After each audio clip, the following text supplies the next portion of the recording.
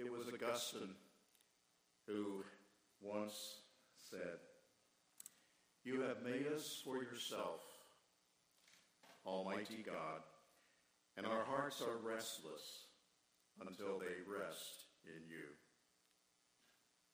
The Christian life that we experience is not based upon events, circumstances, people, but rather it's based upon the Word of God and the importance of knowing the God who became flesh and dwelt here among us. And we have seen his glory. The glory is of the only begotten of the Father, full of grace and truth. It is so important for us as children of God to have a passion and a desire to discover the life-changing nature of God's attributes.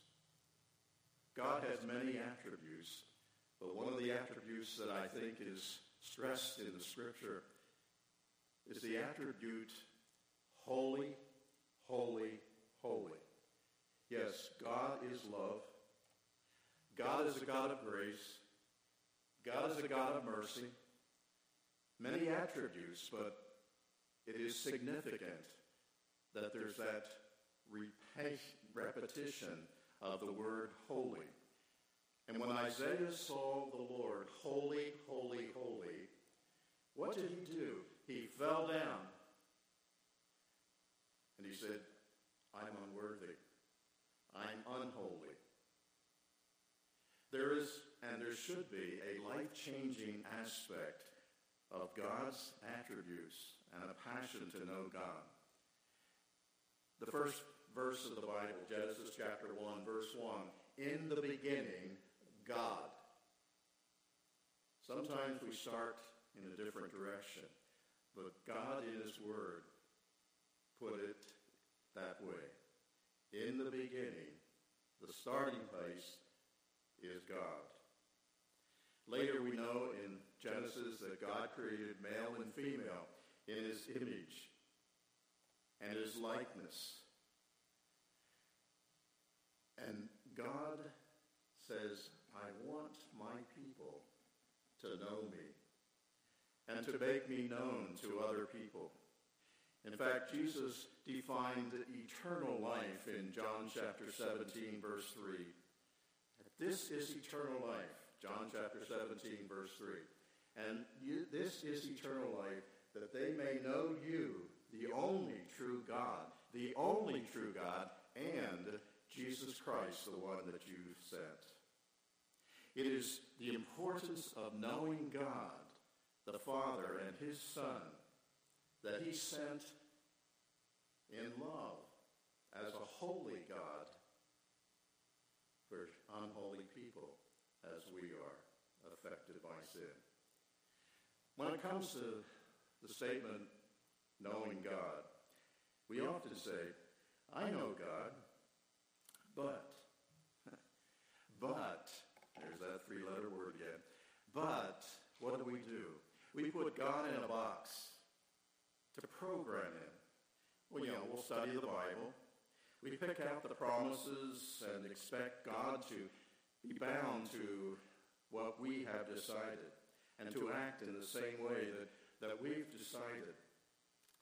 And we think that God will act on terms that we have established. When he doesn't, what do? He does things differently. We get bent out of shape and dismayed. And sometimes we say, "I know God, but." Sometimes I say, "I know Sharon. I've known her, been connected with her for 63 years now. And that's 3/4 of my life, time-wise and so forth. But when my wife doesn't respond the way that I think, there's somebody at the back door, or Mark. When she doesn't respond the way that I think I know her, I get bent out of shape because I really don't know her. And as a result, our relationship suffers. Since that needs to be worked out in the realm of human relationship, then I submit to you that it needs to be worked out in terms of our spiritual relationship as well. Since God knows all things, okay? God knows all things. Then the work of God needs to be done on our side, is what God reminds us of. God, you know all things. Then God says, yes, I saved you, for by grace are you saved through faith. It's not of yourselves, but it is a gift of God, not of works, lest any of you are boasting. But sometimes we forget the next verse. We know Ephesians 2:8-9. But verse 10 is a good reminder to me and to us, I think, that we are God's workmanship. Workmanship created in Christ Jesus. And these actions of God is that we are to be involved in the work that God has planned. Yes, even before the foundation of the world, even when I comb my beard or my hair and so forth, and I have to, I have less hair on my head than before. And so I usually say, not all the time, but I usually say, oh God, you have to change the number of hairs on my head. But again, I'm reminded, God knows even how many hairs I have on my head. God knows everything. But he says, now, Arthur, it is important that you use the gifts and the abilities and the talents that I place in you to be an instrument of glory to me. God just doesn't sit back and then says, hey, it's your job. No, I love you. And because I love you, God says, I will discipline you. I will judge you because I love you. You see, judgment is not God's way of saying, I'm through with you. The experiences that you encounter, God is not saying, hey, you blew it. There's no hope for you. I better go on to someone else that will do it for me. No, God allows certain things to happen. In the Old Testament, we have Job, and Job was a righteous man. And God gave permission to Satan who wanted to afflict him. And God says, yes, you can do whatever it takes. But, there's that three-letter word again, but you can't take his life. You see, God holds the keys of life and death. And God says, you are my instrument, and I perhaps will allow certain things to happen in your life, but in the life of the world all around us. And I want you to grow. Romans chapter 8, 28 and 29. The purpose is for God to conform us to the image of his Son. That is why we experience even times of judgment, even times of trial, even times of circumstances that we are encountering. He loves us to teach that we are his children. And part of that teaching is I want you to know me better. It was C.S. Lewis who once put it this way. God whispers to us in our pleasures. He speaks to us in our work. But this is the key. He shouts to us in our pain. There are times when we do not listen to God or make an effort to know him or pay attention to the centrality and the final authority being the Word of God. And God allows us to be put on our back. And he allows us to be hurt. for us to listen more and to know God better.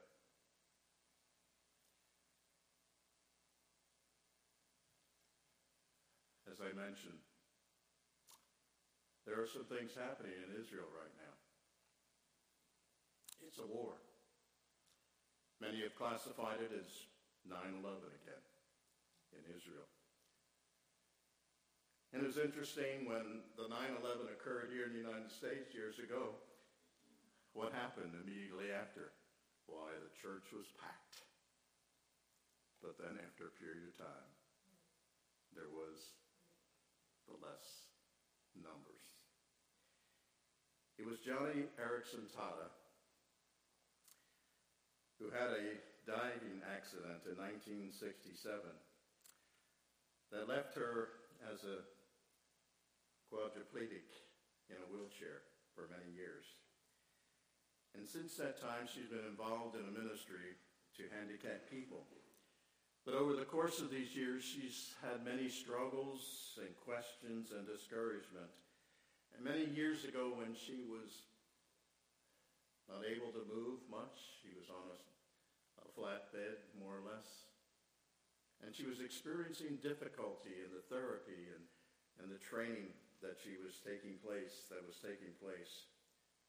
And a friend of hers said to her, "Johnny, as you're experiencing this pain and this difficulty, I remind you that Jesus was the most God-forsaken person who ever lived." Romans 8:28 that I've referred to. All things. Even when you have a broken neck and you have a diving accident, God can work, Romans 8:29, for his purpose, not yours. Ultimately is for God's purpose, even in the pains that you experience. Jeremiah's people of God needed to know him. And if you have your Bibles, turn to Jeremiah chapter 7. We have an extensive account of the word of the Lord that came to Jeremiah from the Lord. And the Lord said to Jeremiah, beginning here in chapter 7, "Stand in the gate of the Lord's house and proclaim there this word and say, 'Hear the word of the Lord, all you men of Judah who enter these gates to worship the Lord. Thus says the Lord of hosts, the God of Israel, amend your ways and your deeds, and I will let you dwell in this place. Do not trust in these deceptive words. This is the temple of the Lord, the temple of the Lord, the temple of the Lord. For if you truly amend your ways and your deeds, if you truly execute justice one with another, if you do not oppress the sojourner, the fatherless, or the widow, or shed innocent blood in this place, and if you do not go after other gods to your own harm, then I will let you dwell in this place, in the land that I gave of old to your fathers forever. Behold, you trust in deceptive words to no avail. Will you steal, murder, commit adultery, swear falsely, make offerings to Baal, and go after other gods that you have not known? And then come and stand before me in this house, which is called by my name, and say, we are delivered, only to go on doing all these abominations.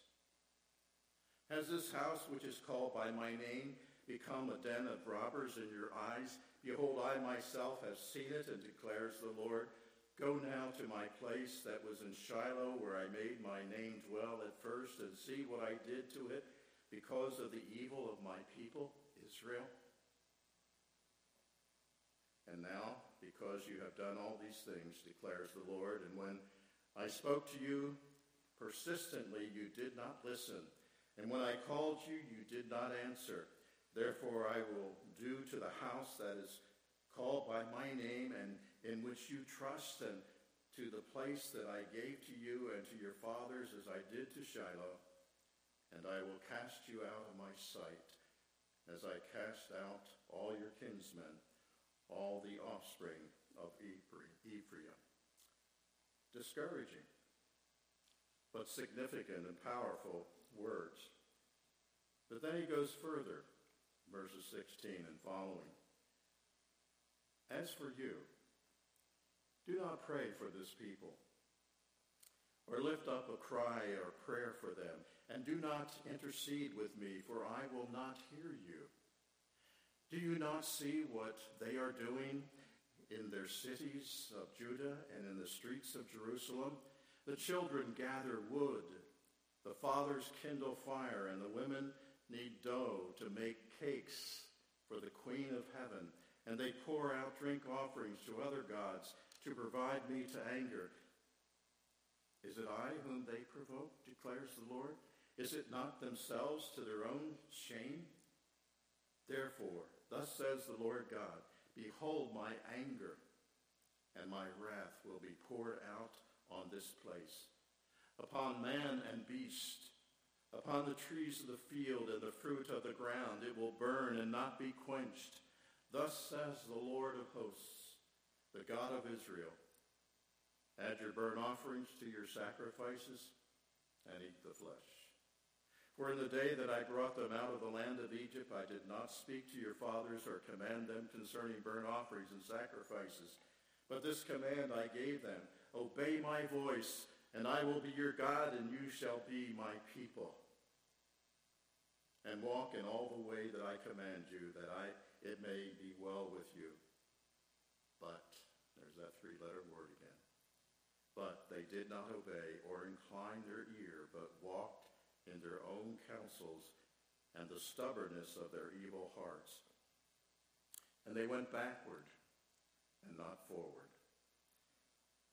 From the day that your father came out of the land of Egypt to this day, I have persistently sent all my servants, the prophets, to them day after day, yet they did not listen to me or incline their ear, but stiffened their neck. They did worse than their fathers, so you shall speak all these words to them, but they will not listen to you. You shall call to them, but they will not answer you. And you shall say to them, this is the nation that did not obey the voice of the Lord their God, and did not accept discipline, truth that has perished. It is cut off from their lips. Cut off your hair and cast it away. Raise a lamentation on the bare highlights, for the Lord has rejected and forsaken the generation of his wrath. Discouraging. Continues on in chapter 8, which I won't read. But where it says, God knows, people do not know. Going to chapter 9, verse 3 and 6. They bend their tongue like a bow. Falsehood and not truth has grown strong in the land, for they proceed from evil to evil, and they do not know me, declares the Lord. Verse 6.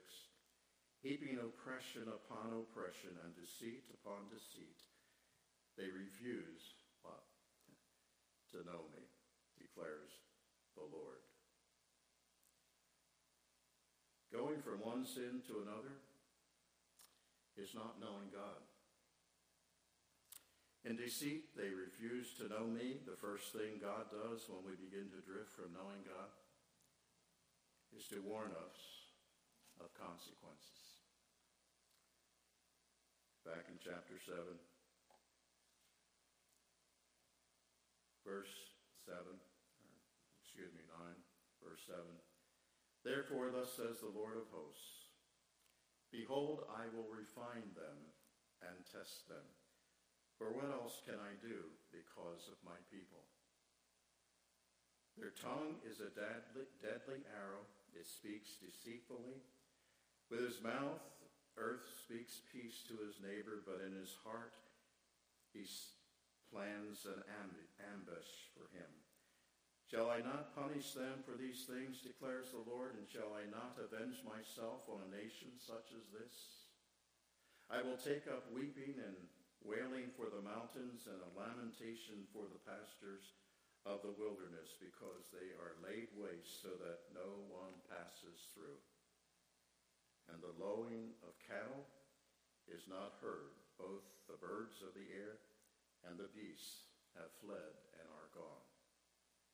I will make Jerusalem a heap of ruins, a lair of jackals, and I will make the cities of Judah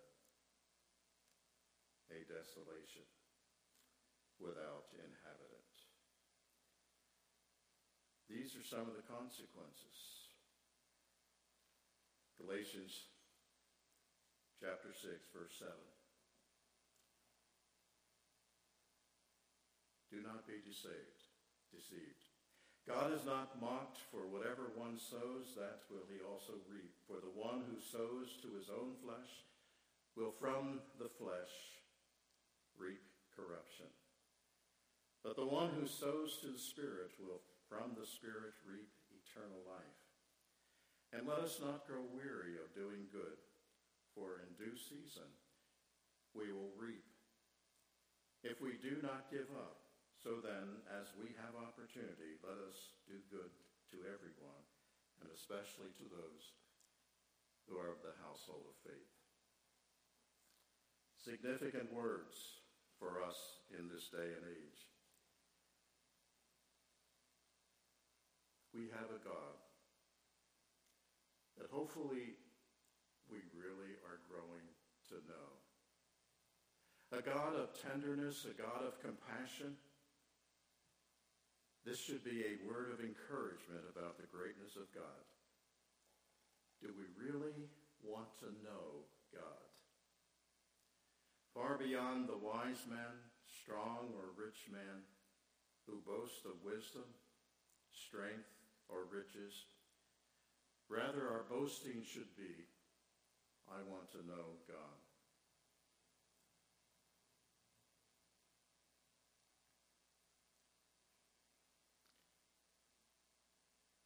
My Lord, who practices steadfast love, justice, and righteousness in the earth, do we delight in the God who loves us to this extent? In between the traits and the attributes is persons like us who want to know God and who boasts in the understanding, God, I want to know you. The last phrase, God delights in God's people who boast, not in a prideful way. I am wise, I am strong, I don't need any help. I want to know God. I am seeking to know God. The question that I lay before us this evening is, what do you and I boast in? What do we talk about? A golf score? I'm a father, a mother, a recent movie. I'm a fisherman. This restaurant is the best place to go. I'm a great preacher. Past joys and sorrows. May it be said of the people, the brothers and sisters here at Faith Presbyterian Church in Myrtle Beach, that here is a body of believers, the body of Christ, who speak and who live as people of God, seeking to understand and know God, even in the struggles and the difficulties and some of the issues that we are experiencing. That here is a body who has a reputation or a passion in their conversations, in their activities. Here is a body of believers who want to know God and want to know him intimately and recognize that knowing God is more important than the self-centeredness that we have a human nature, a sinful nature. And we're not looking for the wisdom and the strength and the riches of what this world has to offer, but that we have a hunger and a thirst for the righteousness of God. In Jeremiah chapter 10, verse 23 and 24, Jeremiah put it this way for our encouragement, I hope. I know, O Lord, that the way of man is not in himself, that it is not a man who walks to direct his steps. And then this significant verse. Correct me. Correct me, O Lord, but in justice, not in your anger, lest you bring me to nothing. People ask me from time to time, how are you? And my normal response is, I am better than I deserve. And the reason I say that is because I deserve to be in hell. By the grace of God, God has redeemed me.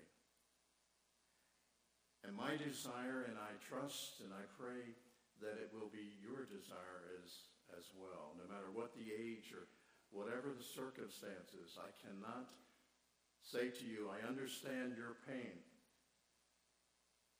But I trust that no matter what the circumstances, you will have a desire. I want to know God. God, if it means that I'm flat on my back. God, if it means that I am not having my monetary security anymore. May it be said that we are a people who walk by faith rather than by what we can see and grab a hold of.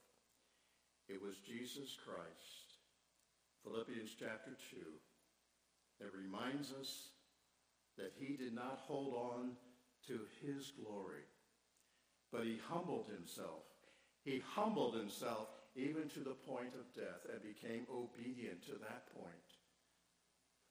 He struggled, yes. The night that he was betrayed, he said, Father, I know you have a plan.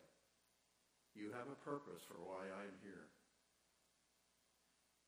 And it's not my will, but it's your will that I want to be involved, even to the point of death. And God has given us the victory through Jesus Christ. He is building his church. Let us pray.